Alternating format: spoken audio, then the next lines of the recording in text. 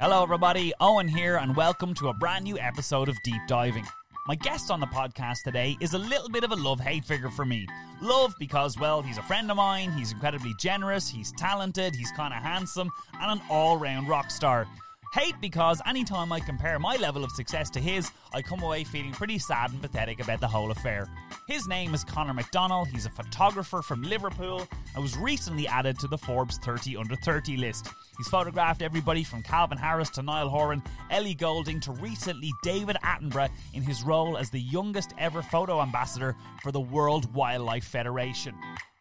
He also shot Kim and Kanye's wedding on 24 hours notice. He's a warm soul, he's a real insight into a mad world I know very little about, so do enjoy. This is Deep Diving with Conor McDonald. Hey Conor McDonald. Hello, how are you? Good, how are you? Good, thank you. Are you hungover? No, why would I be hungover? Well, because last night you imbibed many beverages.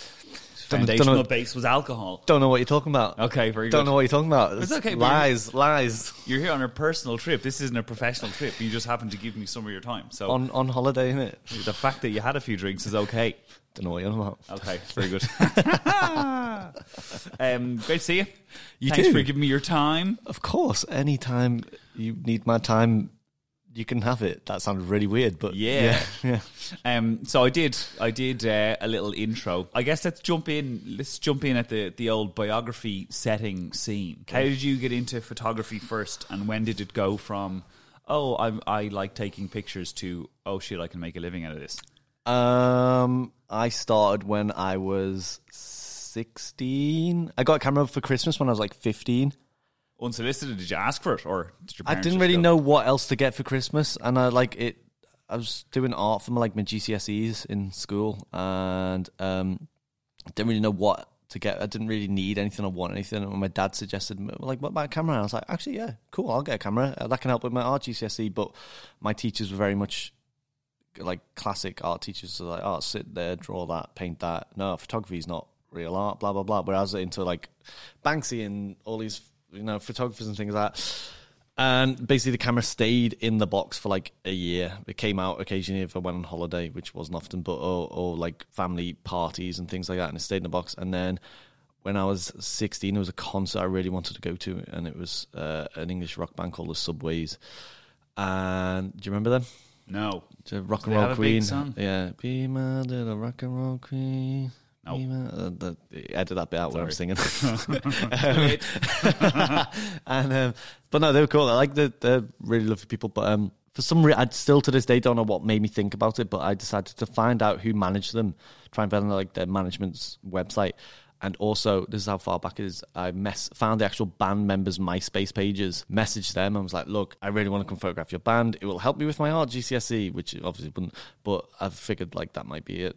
They might be like, oh, yeah, we'll help them out, kind of thing. And amazingly, Charlotte, the bassist, messaged me back. I didn't hear anything for a few weeks, and then she messaged me back a few days before the show. I was like, here's our manager's email. I've told him, you're down for a press pass. Just send him an email and just confirm it. And I was like, cool. That's and cool. That's nice to hear. Yeah, that's sort of how it's kind of started. And this is how I had a very basic knowledge of like shutter speed and aperture and ISO on the camera. But I thought that the camera would do all the work. So I got there. And when you get press pass normally, if you're not working for the artist, it's first 3 songs in the pit, no flash. So halfway through the first song, I just had the camera in automatic mode. So I'm like, I start looking through the photos during the first half. I'm like, oh my God, it's not working. This is really bad. So I popped it into manual mode, and that sort of began my obsession with photography. Okay, simple as that. Yeah. Is that what you keep doing as a teenager? Do you keep emailing random bands? Yeah, so I would literally be in school, not working. I'd be looking for PR people. I'd be looking for band members. I'd be looking for managers and labels, like anyone that was playing in Liverpool or like the Northwest or Manchester over the next month or whatever. I'd be trying to email everyone. Anyone, doesn't even matter if they were like associate. I'd be like, oh, can you pass me on to if you're the wrong person to speak to, can you pass me on to the right person? And I'd send like 100 emails a day. I'd get 2 replies. One would be no. The other would be like, oh, maybe we'll think about it, blah, blah, blah. And then eventually... Now, give that to me in actual... When like turn a phrase. I send 100 emails a day.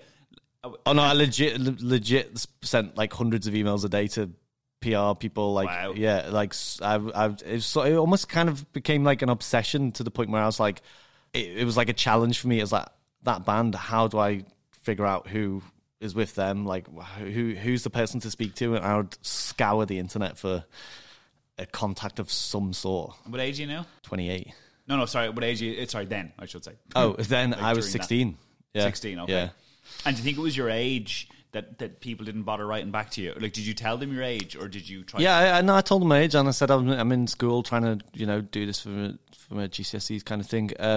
But I mean, I found an email recently actually that I actually sent to Calvin, to Calvin's manager, about 10 years ago, and looking at it, I'm surprised anyone replied to me. It's like, there's no full stops, there's no punctuation, there's no capital. It's so bad. Yeah.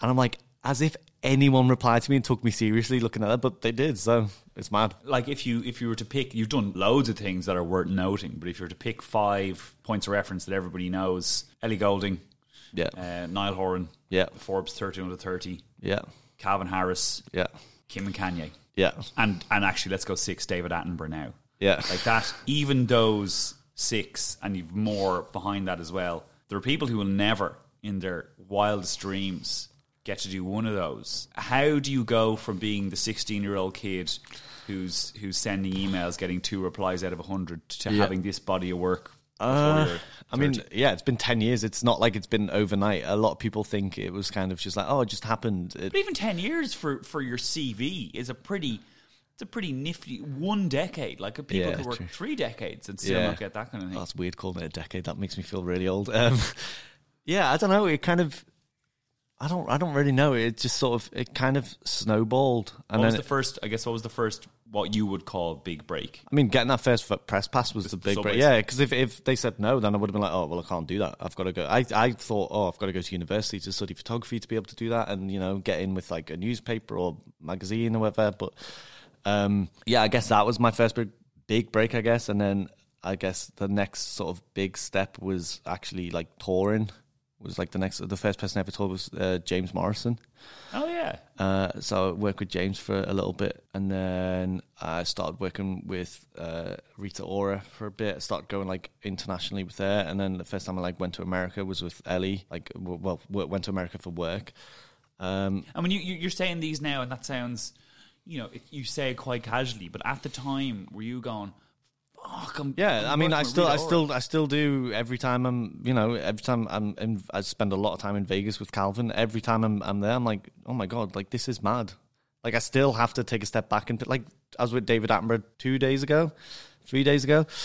And yeah, like I said, weirdly, I've sort of become his kind of go-to photographer for things. And even still, I never, ever, ever thought I'd get the chance to see him in person, let alone sort of, become friends with him and get to work with him. Never in a million years. Even still, I'm like, oh my God, this is mad. How is this happening? We'll talk about him in more detail. Let's I guess, zero in on some of the individual folks and their journeys. Yeah. So you're Calvin's photographer. Yeah. But you're also his close friend. Yeah. How did that relationship come to pass? I met Calvin through Ellie Goulding and Rita, and just a few other sort of like mutual friends. And I wasn't working with him, but like I sort of saw him around quite a bit because him and Ellie have songs together and things like that, and always bump into him at kind of festivals. And I reached out to him actually. I saw he was playing Creamfields in Liverpool, and I was like, well, why not? I'll just send him a message, see if he's about. Maybe grab a drink. I don't know. So I sent him a message like, hey man, like, saw you in Liverpool, like, do you want to, I'm at home, like, give me a shout if you're about. And I was like, oh, also, if you need a photographer, I don't know if you have a photographer or not, I don't want to step on anyone's toes, but if not, then let me know, I'd love to come and photograph the show. And he just messaged straight back and was like, actually, I've been thinking about, like, I need a photographer because I need to shoot some, like, artwork from a new album. He's like, yeah, come along.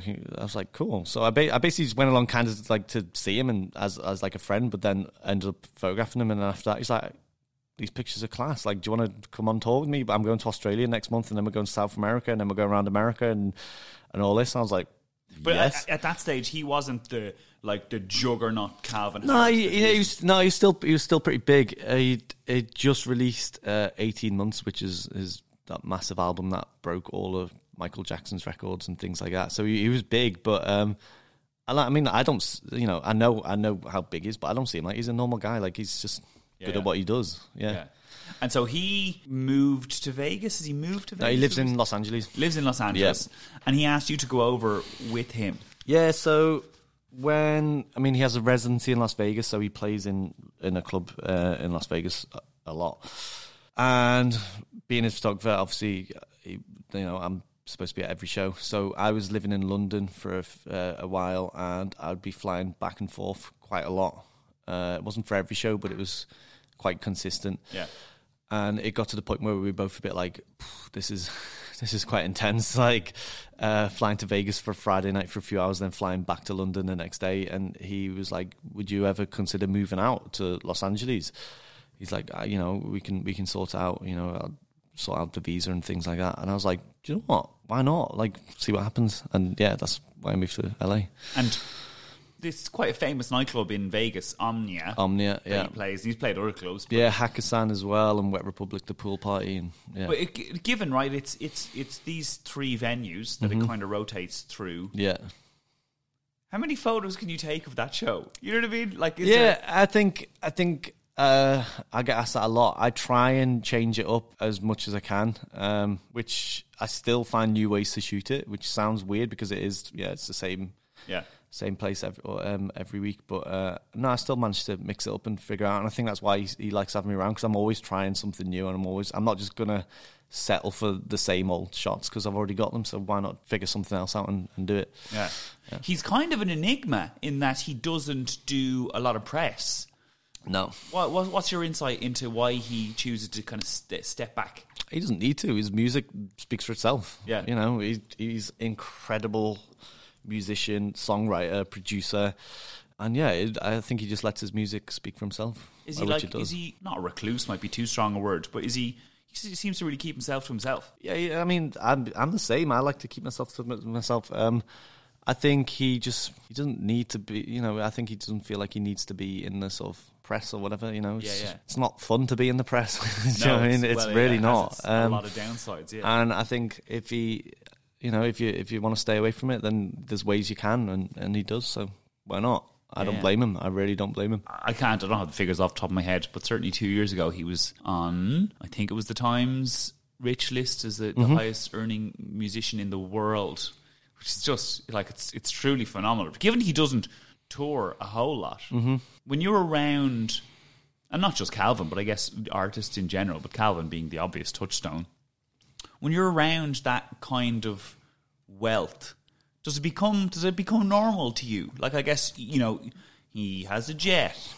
When you go with him, I assume you go in fine style. And he doesn't strike me as a materialistic person either. But when you're around that level of wealth, does it distort your own perception of what normal is? I don't think so. I think it could other people, but for me, it doesn't bother. Money's never bothered me in any sense, and even still, like even people like him and the people I work with, they're never like flashy. They're not like that kind of let's just go and drop 20 grand in a club with all these bottles of champagne. It's not like that at all with him. It's just like say he's a normal guy. Ellie's like a normal girl as well. People like that. It's like I've been very lucky in the sense of the people I work with have never been that kind of persona, I guess. But no, it doesn't really I mean, sometimes I take it. Like I say, I take a step back whenever I'm flying on like a private jet or whatever. I'm like, this is mad. Like, how have I ended up sat here in this place? I'm on a private jet. It's that type of things.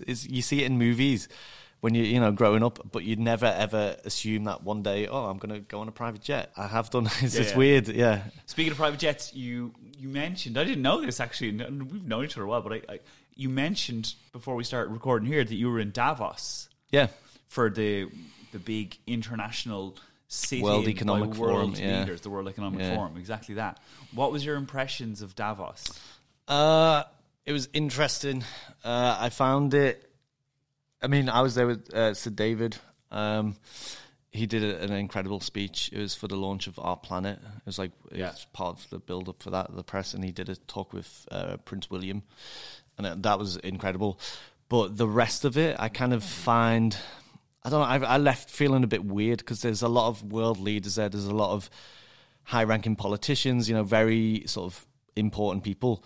But it was kind of like they're all there, but they're not really doing anything. They're all there talking about climate. Like the year I went last year, and it was the big thing because like Greta Thunberg was there, and the big thing was talking about climate change. But they'd never. The airport was filled with private jets. It was filled with, you know, people flying in and out for the day, helicopters, and it's like they're all there talking about climate change, but it didn't feel like anyone's kind of doing anything. They're kind of talking about it for the sort of like clout, I guess. For you the know, show of it. yeah, that's how I felt. I left feeling a bit weird. I was like, I don't think I like it there. I don't know a whole lot about your politics, but from the bit I do know, I think you left leaning. Yeah. And you know, maybe a social tinge in there. And I guess when you're amongst the most powerful people in the world who can affect change, even if it's only a small glimpse behind the curtain. Yeah. I mean, it was interesting to see. Like we were talking before about. I was sat in like sort of a restaurant there, and all of a sudden this guy with an earpiece comes over. It's like it was a big table where I sat on, but the rest of the place was free. He's like, are these seats free? And I'm like, yeah. He's like, cool, okay. Do you mind if someone sits here? I'm like, no, go ahead. And it wasn't him sat there, but Tony Blair and some American politician came over and they were chatting. I'm like, this is a weird place. Yeah. You said it. I'd say he should be in jail. He's a war 100%. criminal. Yeah. How was Greta Thunberg? Did you cross paths with her? Yeah, I met her very briefly. I mean, this was before she was. I mean, she was. This is right before it kicked off. For her. Yeah, she did a really powerful speech at Davos that year, and it kind of like she definitely like blew up after that. Like I think when I met her, I remember looking at her Instagram and she had, I think it was like 80 or 90,000 followers, and then after that weekend she had over 1 million, and it was she was very nice. She's very quiet, but then again she was 14, 15, and it's like. Yeah. When I think back of when I was that age, let alone being as big as she is and on the world stage talking in front of all these like people that can literally change the world, I would not be able to do what she does. And did you get the impression, and it kind of doesn't matter because the work she's doing is so important, but one thing that's been said is she kind of the front or the face of a big machine? I don't think she is. No, not at all. Like when she was there, it was just her and her dad. Yeah. I mean, obviously now she has, well, from what I gather, I don't know, I've not met her since, I don't talk to her or know her, but from what I gather, she has like a person in charge of her press and things like that. But I don't think she's the face of a big, I think it's become something that she didn't expect. I don't think anyone expected it to become, she's literally become the face of a generation. Yeah. And this massive movement, which is incredible. I don't think it's. It was just her and her dad. Yeah, it wasn't like it's like she did it because she wanted to. Like, yeah. And it's become this huge thing that I don't think anyone expected it to become. No, yeah, it is a movement. Yeah. You said you were there with Sir David Attenborough. Mm-hmm. I mean, the word icon gets bandied around. I mean, yeah, a he's lot. An absolute legend, isn't But he is iconic. Yeah, he is. And his legacy is already assured. Mm-hmm. How did you come to work with him? So I came to work with Sir David through WWF charity. I'm an ambassador for them, and so is he. And it was kind of just sort of through that and me sort of expressing that I want to work with them. So did you put the feelers out? Yeah, I mean, WWF? yeah. So there's WWF. They produced a series that came out last year called Our Planet. Yeah. It's on Netflix, incredible series, and I mean, been working on it for years with a production company called Silverback Productions, who I'm good friends with now. But they'd been working on it for years and years and years because these things don't get filmed overnight. It takes a long time to film them. And when I heard about this was happening, I was like, that's really cool. And then they were like, oh, so David's going to narrate it and he's going to do things. I was like, oh, I want to get involved on this because, you know, I love doing wildlife stuff as well. And yeah, it kind of just happened through that. And what's he like beyond? He's exactly how you'd imagine him. Yeah. Yeah. Everyone always asks me that. Everyone's like, what's he like? Is he cool? Is he nice? It's like, he's exactly how you'd imagine. He is what he is.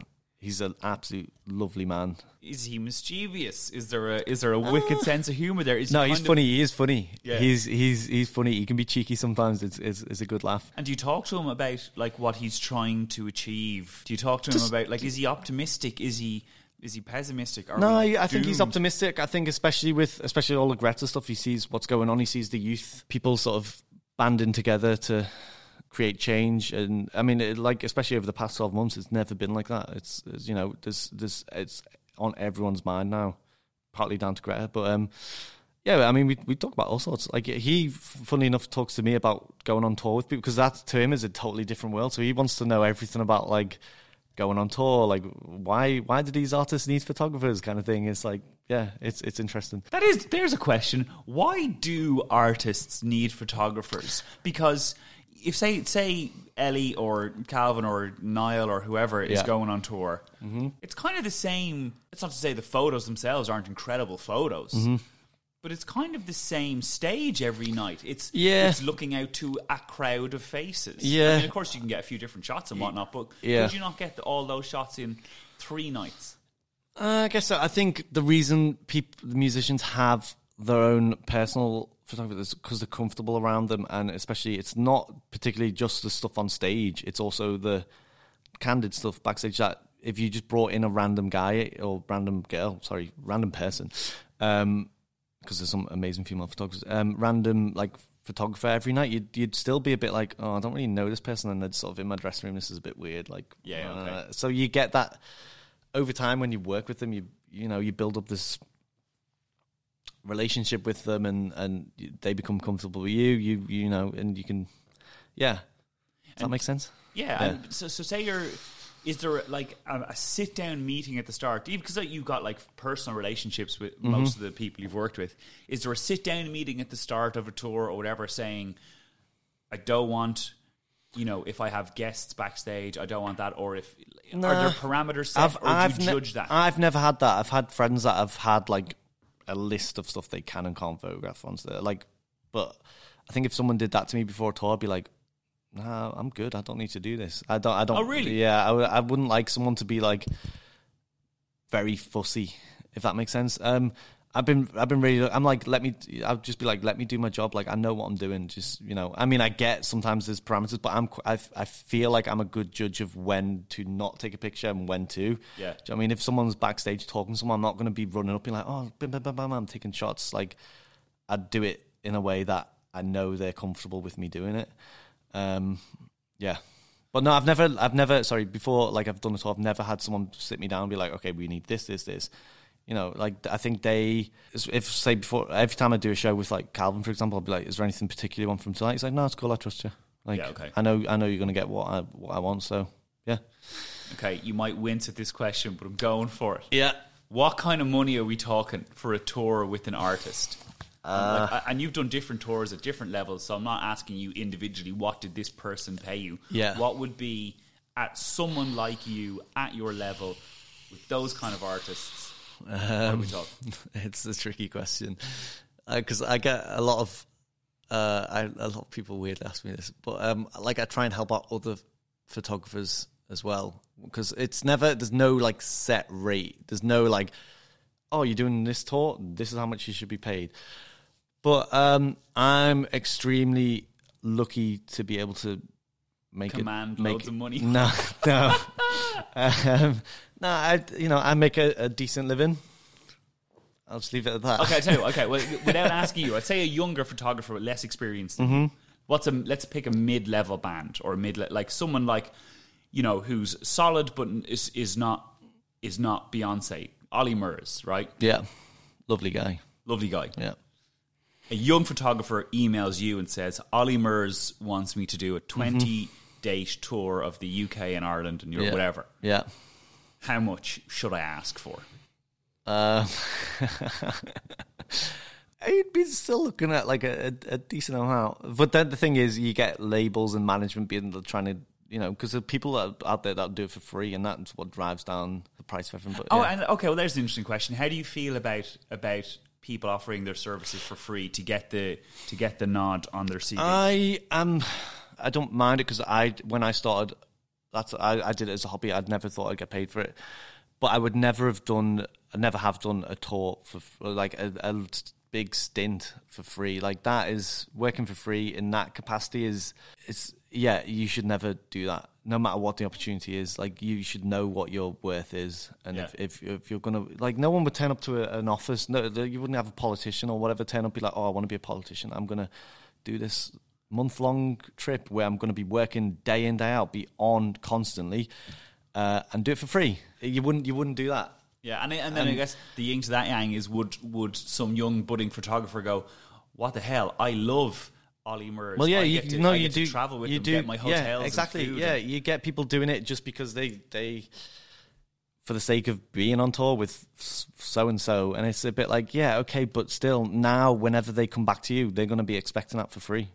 Yeah. You will never be able to get a decent wage or decent payday from that person because you've put yourself out there and you've gone as low as you can. You're working for free. Yeah. So when you turn around to them and be like, actually, I'll do it, but I want $5,000 for this whatever, and they'll be like, hang on, you've been doing this for free. Yeah. Why would we pay you when we can we'll be able to find someone else that can do it for free? Yeah, back 700. Yeah, it's you're not helping yourself. You're not helping anyone else. How on earth did you end up doing Kim and Kanye's wedding? I mean, that was, I'm sure, the biggest gig in the world that year. Yeah, it was quite big. I ended up doing, I'm not a wedding photographer. I don't like shoot. I've never wanted to be a wedding photographer. No offense to wedding photographers out there, but for me, that's just boring. It's not my vibe. How is it boring? Isn't it capturing beautiful moments between people on their most special day? Yeah, sure. You cynical man. Yeah, it's beautiful. But for me, I'm just like, nah, I'd rather do something else. But I met a photographer called Nabil in Los Angeles, and Nabil is one of my favorite photographers. He is actually Kanye's photographer. He's known Kanye since before he was signed. He actually got past a mixtape on the street one time. This is a really cool story. So Nabil met Kanye. Someone passed him, I assume Kanye, passed him a mixtape on the street in Chicago. We're talking years ago. And he listened to it and was like, oh my God, this is cool. I really like this. And he Googled Kanye West, and KanyeWest.com was available to buy. So he bought Kanye West. He bought the domain. And I think just on it, he just said, just put his email contact on it. So if you typed in KanyeWest.com, it just said like Nabil, whatever his email was. Crafty man. And a few months later, Kanye got signed, and he got an email from Interscope or whoever it was that signed Kanye at the time, and they were like, oh, we want to buy this domain, like how much do you want? And he basically responded and was like, don't want anything for it, but I'll give it to you if I can do his first press shoot. And so, wow. yeah, it's clever. So they were like, all right, cool. And later that day, ended up shooting Kanye and has been with him since. But anyway, so I met Nabil. That's amazing. It's a cool story. Yeah, it's really cool. Lovely guy as well, absolute legend, insane photographer. I'd met him in LA, and I didn't realize it was him. And then when it like sort of clicked, I was like, oh my God, like you're the Nabil, like shit. Okay, that's amazing. And we sort of exchanged details, and I was, because I was coming back out to LA a few weeks later, and he was like, yeah, we'll meet up and go for a drink. But I got back. I was still living at home in Liverpool with my mum and dad, and I woke up to about 15 missed calls from him, and I'm like, this is weird. Like, why isn't Nabil calling me all the time? And then I was like, I'll just call him back. It was like 4 or 5 in the morning. I was like, I'll call him back later. And then he texts me and was like, really need to speak to you. Like, answer your phone. I'm like, oh my God, have I done something wrong? Like, what's going on? And so I called him straight back, and he was just like, got a job for you in Europe tomorrow. I need to know right now. Can you do it? And I'm like, morning. Like, how are you? And he's like, I need to know right now. Are you free? Like, come on. I was like, well, I'm not doing anything. He's like, does that mean you're free? Yes or no? I was like, well, yes. He's like, cool, I'll call you back in a bit. And he sent over a confidentiality agreement. So that's when I knew it was like with someone because you only sort of get those when it's like with a big artist or big, personality, big celebrity kind of thing. It said it was in Florence. It didn't say who it was or what it was. But I think if I didn't really follow, I still don't, but I didn't really like follow the whole Kardashian thing. I think if I did, I would have been like, oh my God, I would have put 2 and 2 together and be like, Kanye, Kardashian, Florence, wedding. Okay. But so I signed it, sent it back to him. I tried calling him, went straight to voicemail, so I texted him, weirdly it went through, and then that's when he messaged. I was like, I've just tried calling you, like, why isn't it? He's like, oh, I'm on a flight, I'm coming over to Europe as we speak. I'm like, oh, right, okay, cool. I've signed this confidentiality agreement, like, what is it? This is all over text, and he just replies, Kanye's wedding. I'm like, okay, cool. I more automatically assumed I was like assisting him or helping him out, or that he needed a hand. So I'm like, all right, cool, like, what do you need? Like, do you need me to get anything? He's like, what you want about? He's like, you're shooting it. I was like, shooting it with you, or and he he was like, "Nah, I'm going to take a small point and shoot camera, but it's one of my best friend's weddings. I just want to have fun." He's like, "You're my guy, you're shooting it." And I just responded, I was like, "You realise I've never photographed a wedding before? Last time I was at a wedding, I was 4 years old, and it was my auntie's, and I don't remember it because I was 4 years old. But also, I don't own a suit." So sorry, one sec, right? So like, if that's actually how it went down, he could have gone, "Oh, you're right. Actually, maybe I should get someone who's done more weddings." Yeah. Thanks, bud. Yeah. Like, were you aware you could talk yourself out of it? Yeah. Well, I'm a very sort of upfront person. I guess say it how it is, and I didn't want him to be like. I didn't know if he knew my work or not, but I knew he knew I was a photographer, obviously. But I didn't know. I was just honest. Like, I was just like, "Yeah, I've never shot a wedding before. Are you sure you want me to do it?" Kind of thing. And yeah, he was just like, "Yeah." I didn't even own, like I said I didn't even own a suit, and he was like, "Nah." He just responded. He's like, "It's cool. I trust you. You're my guy. Make sure you have a suit." And that was it. Okay, so what happens then? So then, I was still living at home in Liverpool, and funnily enough, my car was in the garage, so I couldn't even get out of the house because where we live is a bit rural. Couldn't even get out to go and get a suit. So I called my mum, who's a primary school teacher. She finishes at 3:30. I called her bang on 3:30, and I'm like, "Mum, I need you to come home. I need to go into Liverpool. I need to go get a suit." And she's like, "What's going on? What's going on?" I was like, "I can't. I'll tell you when you get home. I'm not going to tell you on the phone because." I was just like, I can't tell anyone about this. Like, I just need to. She came home like, "Mum, I've got a massive job tomorrow. It's Kim and Kanye. I'm shooting Kim and Kanye's wedding," and I don't think she realized like how big it was at the time. So she's like, "Oh, that's nice." She's like, "Oh yeah, cool. Like, Kanye is that the rapper?" And I'm like, "Yeah." And she's like, "Who's the girl?" I'm like, "It's Kim Kardashian." And she's like, "Oh yeah, I sort of know who that is." I'm like, "Cool." I was like, "Doesn't matter. Like, just let's go into Liverpool." So go into Liverpool, buy a suit, come home, pack all my gear, blah blah blah. I'm up. I remember I was up all night because I was just busy prepping and things like that. And then I went straight to the airport in the morning. I was on a flight at like 5 or 6 a.m. Landed, first person at the wedding, last person to leave. And I assume if you look at any wedding, the photographer is chatting to the bride and groom all of the time. Mm-hmm. What do you want? How do you want it? Yeah. What was the first meeting you had with So when I got there, they took everyone's phones off them because it was that kind of thing. Which even the guests or just the staff? No, like everyone's. I think purely because they didn't want it like sort of getting out. There's paparazzi like trying to get it in everywhere, but they couldn't because it was on security lockdown. Yeah. There was a lot of security. But so when I got there, my only point of contact was Nabil, and I couldn't get in touch with him. So I was just like, okay, I'm going to do what I assume wedding photographers do, or so I started just sort of walking around, photographing people setting up and things like that. And then the wedding planner came running over to me, and she was like, "Can I help you?" I'm like, "Oh, I'm Connor." She's like, "Oh my God, yeah, Connor. Nabil's been trying to get in touch with you." And I'm like, "Well, I don't have my phone on me." She's like, yeah, it's fine. Kim, he wants you to Kim and her family are about to arrive. Like, can you go up to them? Yeah. And I'm like, yeah, cool. So I go up to the room where Kim and the family and her sisters and stuff are about to arrive, and I'm just sort of in there like, okay, twiddling my thumbs, waiting for them to come. And then a few minutes go by, and she's And sorry, it's just at this point, are you feeling, given you've never done a wedding before? Mm-hmm. You've arrived, the paparazzi are trying to get in, you're surrendering the phone. Mm-hmm. I assume you're looking around at this incredible splendour. Yeah, it's a beautiful location. Obviously, you're getting a sense of the scale of it.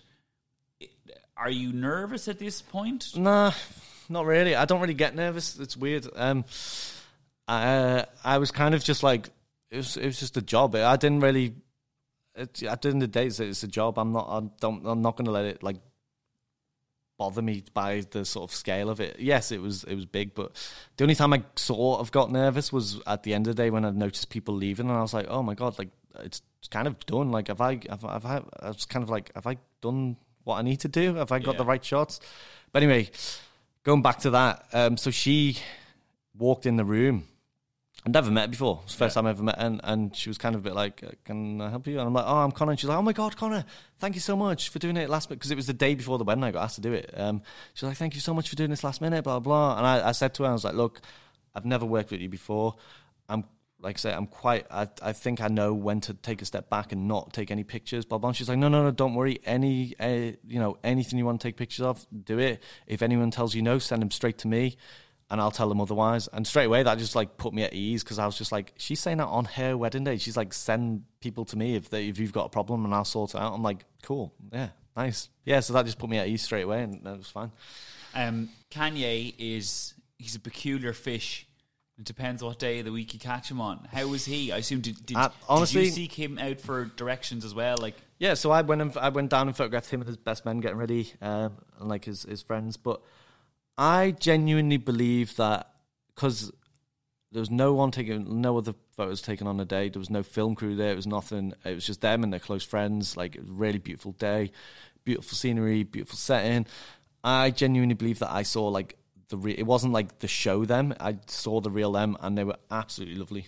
Like, and yeah, he was as nice as he could have been. It was like, even I heard James Corden talk about it. Did you see the amazing air pool karaoke they did? Oh, on the plane with the Sunday service thing. Yeah. I heard James Corden being interviewed about that, and I think he's got quite a warm rapport with Kanye. Yeah. But he also said, like, the man's a hyper perfectionist. Yeah. And he would make his thoughts on every single aspect of that shoot known. Like, did he have this is what I want from you? No, nothing. No, none of that. I think he obviously has this trust with Nabil, and I think if he's like, Nabil's like, oh, this is the guy that I want, he's like, yeah, cool. You had the stamp. Yeah. So, okay. And like I say, like, I'd never had any of them being like, oh, I need this, we need that. It was basically just a free for all, I guess, kind of thing. And where did the photos? Who released them? Did Kim and Kanye release them? They didn't sell them to a publication. No, they didn't sell them. They put them on. Kim put them on Instagram because he doesn't have it. Well, actually, I think he has Instagram now. Does he? Or he does occasionally and then deletes it, I think. But he tweeted it. But she posted them, and then it went really big, and one of them became the most liked photo on Instagram for a while, for a year or so. How many likes? Can you remember? 2.4 million, which now is nothing, but back then that was like, before that the most was, I think. What year was that? This was 5 years ago. 5 years ago. 6 years ago.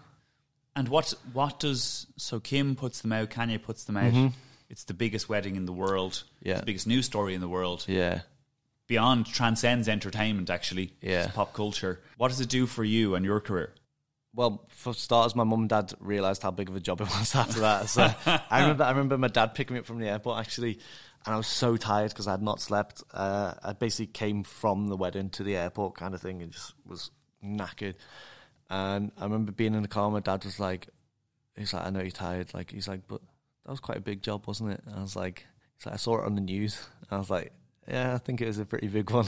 I'll never forget that moment. But yeah, so, I mean, obviously, it definitely gave me a big boost in my career. I'm now that wedding photographer guy. Not that I shoot weddings. I've only shot one wedding since, but yeah, it definitely got my name out there, I guess. And one thing I'm sure everyone listening will pick up from you is you're very kind of nonchalant. You're very chilled out. I'm a very chilled guy. Yeah. Did you use? I didn't rinse it. No, I mean, I could have. I didn't want to. I didn't want to be that. Why not? It's not me. I don't like. It's just momentum, though. It doesn't seem cynical to do that. But even still, it's just I kind of feel like I'd be using them for my gain, which is doesn't sit well with me. Like, I don't like that. If that makes sense. Yeah, no, I understand what you're saying. I guess like you took the photos, you were paid. Yeah, to do I was there to do a job, and that's it. It so happens the job was high profile. Yeah, I guess. Job done. I don't need to use it for. I mean, I like to say I could have, and I'm sure a lot of people would have in that situation. But for me, it wouldn't sit well with me. Yeah, I don't like that. Who was there? It was just like close friends and family. So it wasn't a big. No, it wasn't. No, not at all. Not at all. Because everyone's always like, "Oh, I bet you blah blah blah's there, blah blah blah." I was like, "No, it's just it wasn't like a massive wedding, but it was a really nice wedding." Yeah. You mentioned the paparazzi trying to get in. Mm-hmm. Paparazzi culture in general. Ugh. Do you know any paparazzi photographers? No.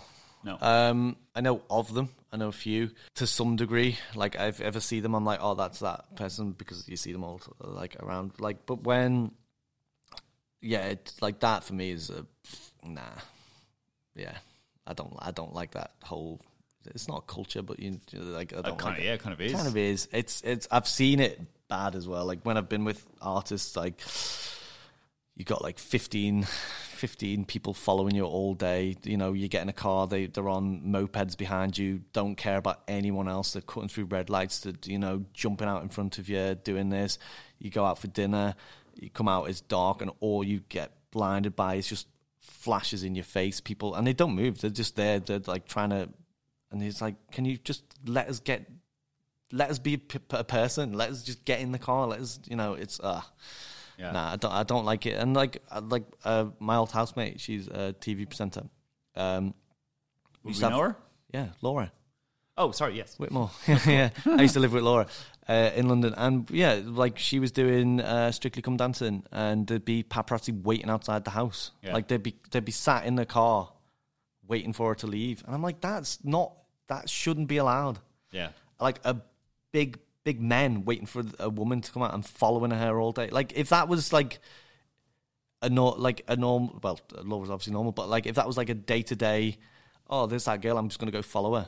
The police would be involved. They'd be like, yeah. you'd have a restraining order, but the fact they've got a camera means they're allowed to do it. That's not right. They shouldn't be allowed to do that. It's a weird social contract, actually, isn't it? Yeah. Also, it's like, what are you doing with your life? The fact that you're just going to sit outside this girl's house and wait for her and then just photograph her, and she doesn't know you're there photographing her. Like, come on, like that doesn't. What about sit well? Because you lived for a little while with Ruby Rose, didn't you, in LA? Yeah, I lived there for a year.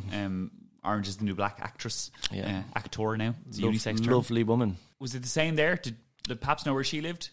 No, we actually didn't. I don't think they knew where she lived. I think where we lived, it was kind of up in the hills and stuff. It was a bit out of LA, but no, I mean, we went out a few times. Like we went to see U2, funnily enough, and there was like paparazzi there and stuff, and they'd be like, "Oh, there's Ruby," blah blah blah. But it wasn't as aggressive as it was. Really, less aggressive in LA.